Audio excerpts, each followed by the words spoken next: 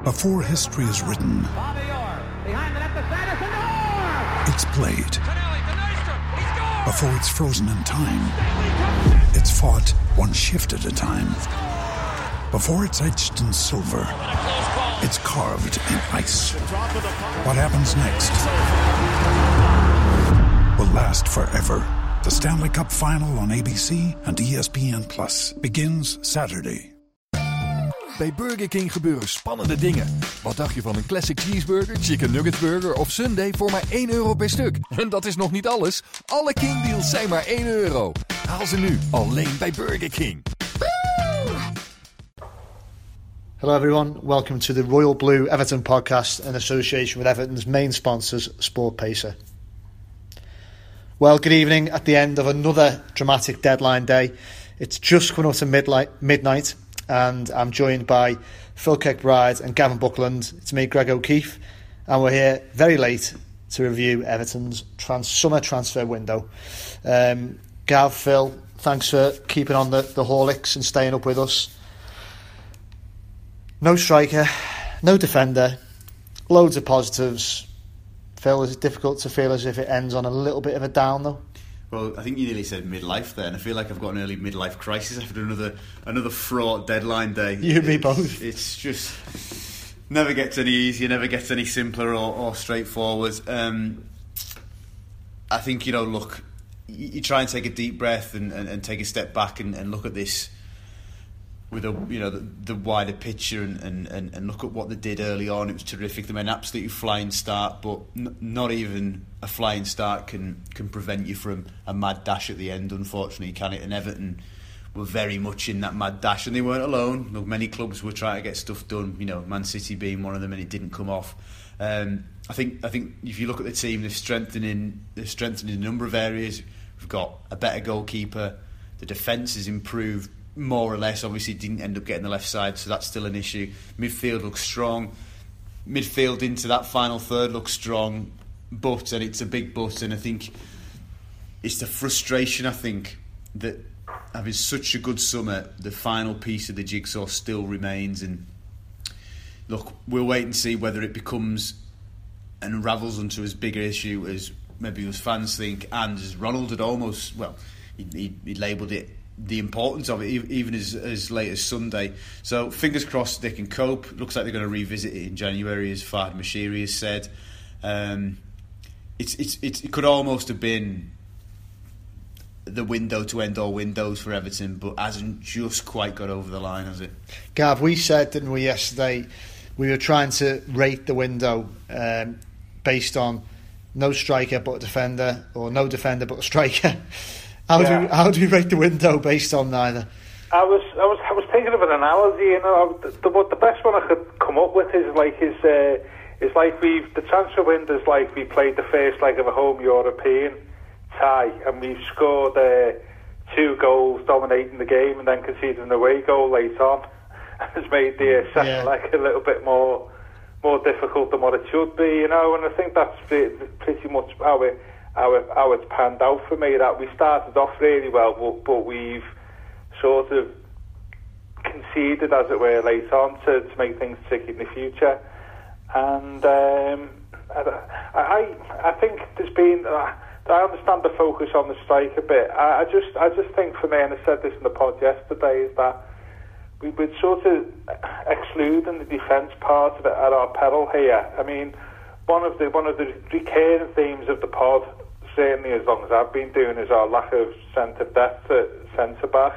That by and large we've only ever really had 3.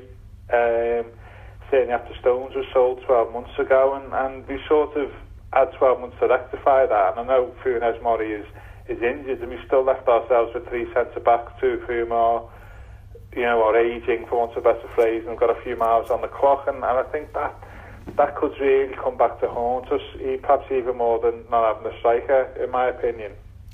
It's definitely a major concern, and it's, look, touch wood, it doesn't happen, but we have to be braced for the fact that, at his age and the fact that he's had issues in the past.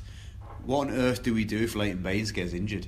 Yeah. And, look, and if you're going down the sort of pecking order and looking immediately into the under-23s, who would be the most senior, in inverted commas, member of that 23 squad who would play left back? Well, it would have been Callum Connolly, but he's gone on loan to Ipswich. So it can't, and it clearly will not have escaped Koeman's concerns and plannings. I suspect, though, what would happen is if Leighton Baines picked up an injury tomorrow, we'd see Cuco Martina play there. Yeah, but that's not ideal, Phil. I mean, no, I know.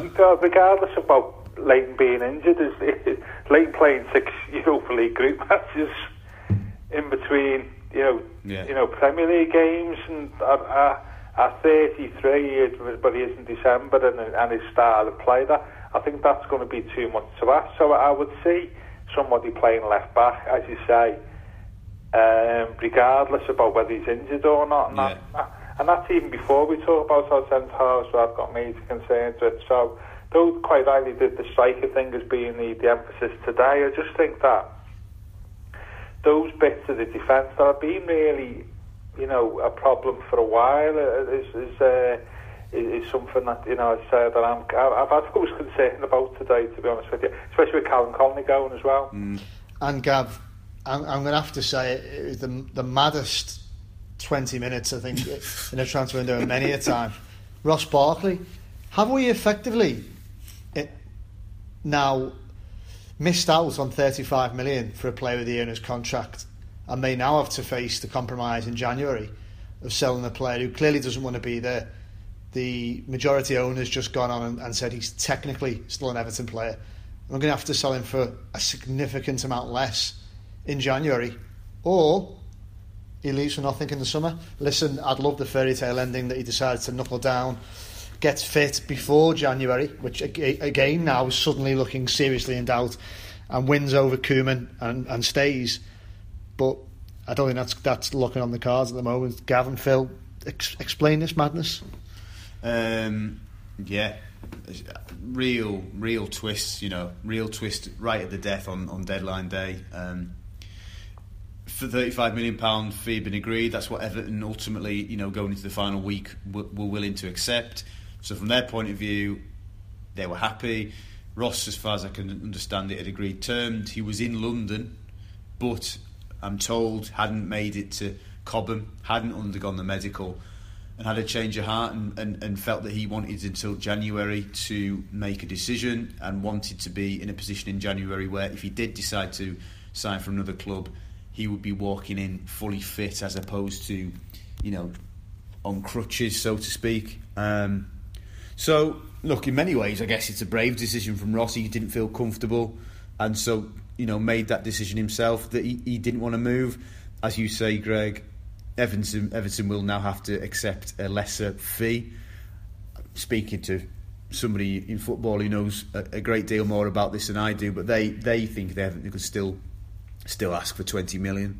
But obviously the fear is that, again, Everton are playing hardball, which is their right, on a player who would have 6 months left. He doesn't go, and then he walks for nothing in the summer as a free agent. So, look, Ross Barkley will never be far from the headlines, and January will be no different. Gav? Yeah, I think there's more to come from this, isn't there? I think we've not heard the last of this.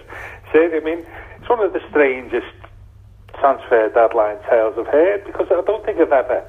I mean, you've heard of deals breaking down at the last minute, but I can't recall, as Phil said, where Everton's appeared to have been agreed, and at such a late stage the players pulled out, and there appears to be some confusion, because I know Farhad has been quoted tonight as saying, well, not quoted, I heard it, saying that he thought the medical had taken place, and then that doesn't necessarily be the case. Necessarily being the case based what Phil's saying, and it'd be interesting to see the reasons why. And unfortunately, there's quite a few people saying, "Well, this is just typical Ross, isn't it?" When you see him play and sort of his mentality, perhaps sometimes he doesn't know what his best decision is and things like that. And people are saying, "Well, that's just reflects." Like the way Ross is, and I think there's more to come on this. And although Ross is getting stick about, if you go to January and the club loses money, it is a lesson, isn't it, that if you let a player with 12 months left of their contract to go, and this might just be Everton's fault, it's collectively the two parties, there's always a risk of a last minute hitch, knackering you, and this is what's happened, hasn't it? And it's just typical of the way this situation has panned out over the last sort of 6 months or so, isn't it, really?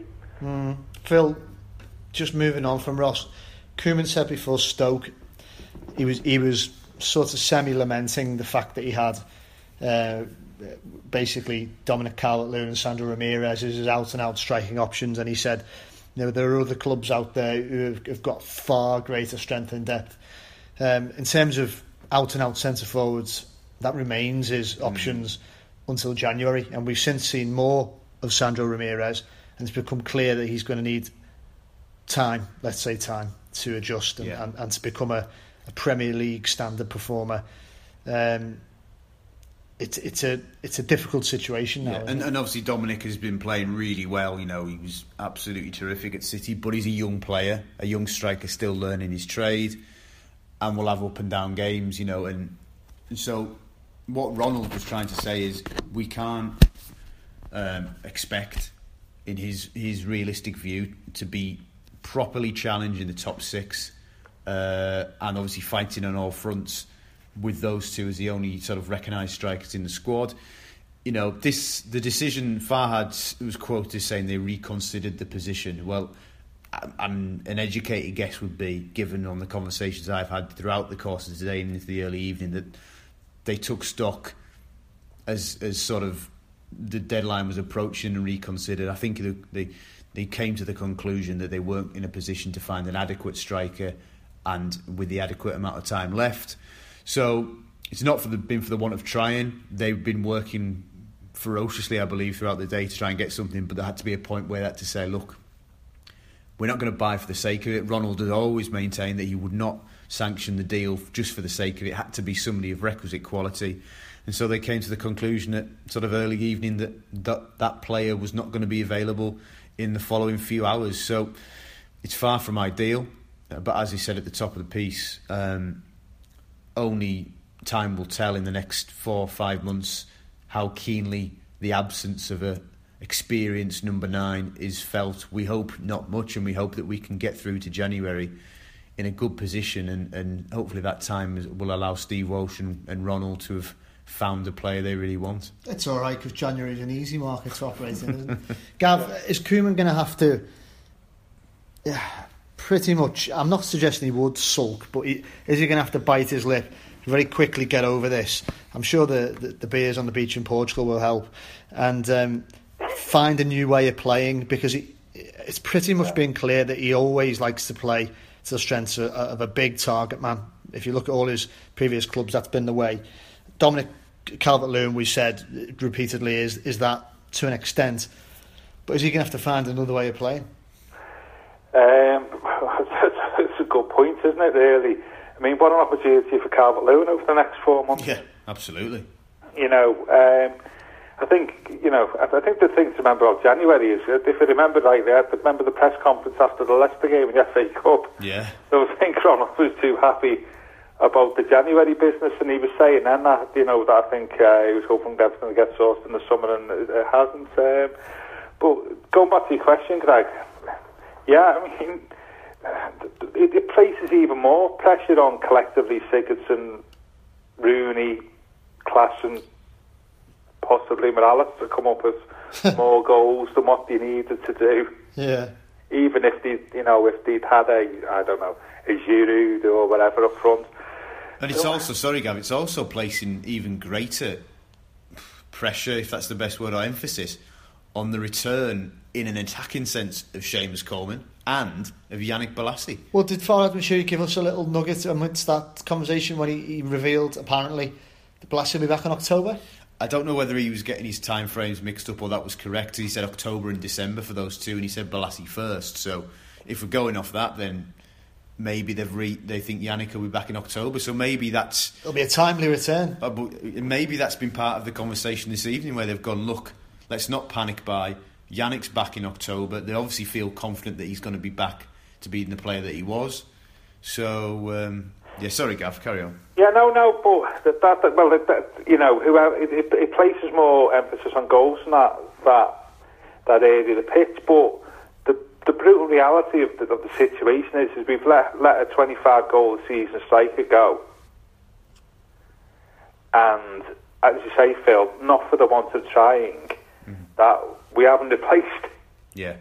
On a like basis, albeit not saying we should go out by a £70 million striker, but somebody who can play that role. Yeah. And we're relying on really a sort of novice 20-year-old and a player from a league who's, as you say, for a number of reasons, is needs to time to adapt. And you were saying yesterday that when you have a look at if you're looking at Koeman's 3 years at Everton, this transfer window was always going to be the key one, wasn't it? Yeah. Especially as he come in late last year. And when we covered all that at the pod last year. He came in late. Steve Walsh came in late. There was the Euros and stuff, so we didn't have time to do business. It was quite clear that this transfer window was going to be the key one.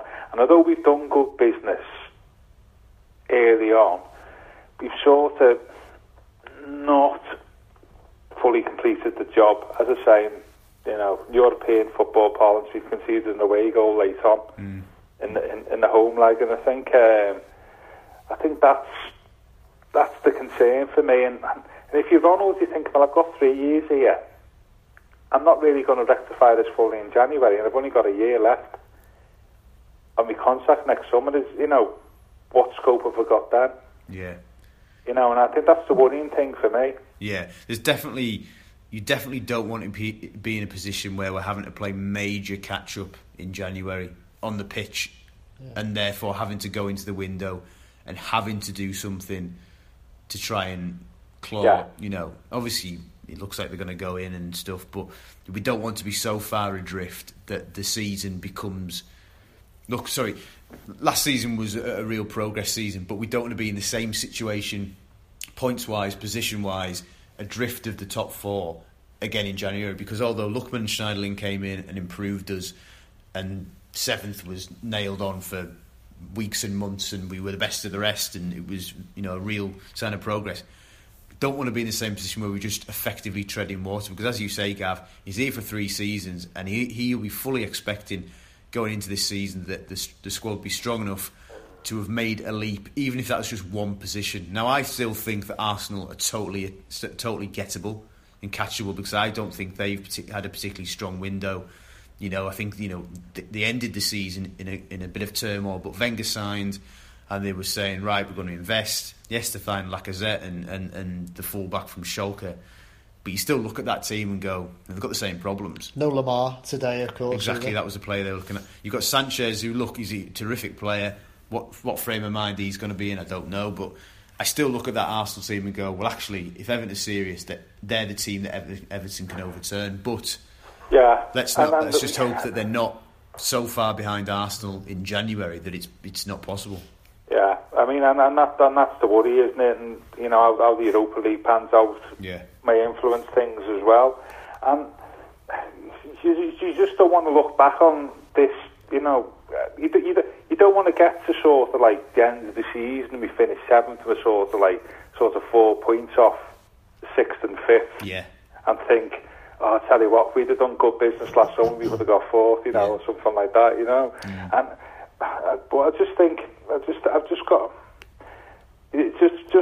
a bit, as I say, concerned that it's not panned out as well as it should. But there have been, enormous positives that we shouldn't forget within that, and I do think it provides an opportunity for 1 or 2 players like Calvert-Lewin, maybe like Lookman, to really step up to the plate over the next 3 or 4 months. Yeah, and look, on the positive side, it's clear that they will be lacking a target man. It's clear the ball hasn't stuck, particularly at Stamford Bridge. But that was our first defeat of the season. We beat Stoke. We got a good point at City. a goodish point at City against the 10 men, but some real positives. And then, we've been pretty lousy first half at Chelsea. We have had a really challenging start to the season. It continues to be challenging when the action resumes after this weekend. Yeah. But it's very early days, and those new players are bedding in. Sandro Ramirez could just need one in the league to go in off his backside, and all of a sudden we see the player was so highly rated last season. So it's not all doom and gloom by any means. Sigurdsson, the fitter he gets, will become more influential. Yeah. There could even be a situation where if Calvert-Lewin or Sandro were not fit, or the game doesn't dictate, are you asking Sigurdsson to go and play as false nine? Maybe. Or, Rooney, we've seen, has been asked to play that role. And maybe. Gav... It's like sort of like Tim Cahill role, wasn't it? Where he played up front, where he wasn't really a striker, he was just a sort of more advanced midfielder. But it's not ideal, though, isn't it, when you've lost Rom? Gary Neville got stick a couple of weeks ago on Sky, didn't he, for saying Everton have gone backwards compared to last season when we finished 7th, because at that stage we sold Rom and not got a replacement in.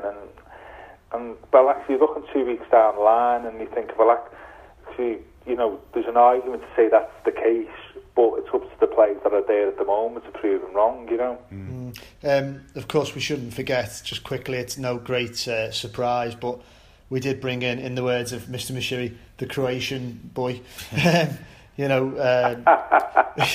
So Vlasic is an exciting, he's a young lad, but who knows, he could have a Lookman-esque impact. I was going to say, look, we weren't studying him too greatly in the two legs, of course, but he looks like he's got good feet, looks lively, played a lot of games for Hajduk, obviously he's got experience in the Europa League. Look, he could be the injection of creativity and pace we need out wide until Bolassi's back, until till Lookman's fully back up to the player we know he can be, and maybe he might help be, for the time being, because he's still a young lad, might just be a kind of a stopgap to bridge us to October, November, and help us get through a few games. Who knows? Look, they've spent a not insignificant amount of money on him, so let's see. I was just thinking there, bear in mind where he comes from, wouldn't there be a case of co-activity? I forget, sorry. It's early morning here, and I'm still coming out with gems like that. Well, listen, we're but we have. The one thing I would say is, looking for the future, we appear to have bought over the last 12 months, some decent 18, 19-year-olds. Yeah, it was a key area for Steve. And I think that's something that we've forgotten. Players that maybe not first team, but look to be really good quality prospects, and I think that's something. Yeah, well, look, as well, didn't we? Let's again, it's worth reminding everyone, not that they're sure have forgotten, but we bought one of the best young English goalkeepers. Yeah. We bought one of the best young English centre-halves. We bought Ajax's captain, who will only get better. Still fairly young, isn't he? Will only get better. We bought Wayne Rooney, who's already shown that it was that it was worth bringing him back. Gav, you stay quiet, you. And Gylfi Sigurdsson, who was an absolutely fantastic signing. So hopefully the owner is correct and Balassi does come back next month, which would be great. To be honest, sorry, Phil. Just one thing I'd say about Calvert-Lewin. Ronald's obviously really rates him. We've said that, haven't we, since beginning of the year. Do you think maybe haven't seen the way Calvert-Lewin's progressed, especially since the summer, and he's come back and he's made him a major step change, you would say, in terms of his performance? So actually he's thinking, well, actually maybe I can go with him till January. Do you think that's also coming through? I think maybe, Gav, that what they've done is they've had to use, obviously, Calvert-Lewin's been the yardstick, hasn't he, by which they've measured every player that they potentially could have got their hands on today. And so they've gone, well, is so-and-so better than Calvert-Lewin is now, or would so-and-so take too long to get up to speed, whereas Dominic can do it for us now?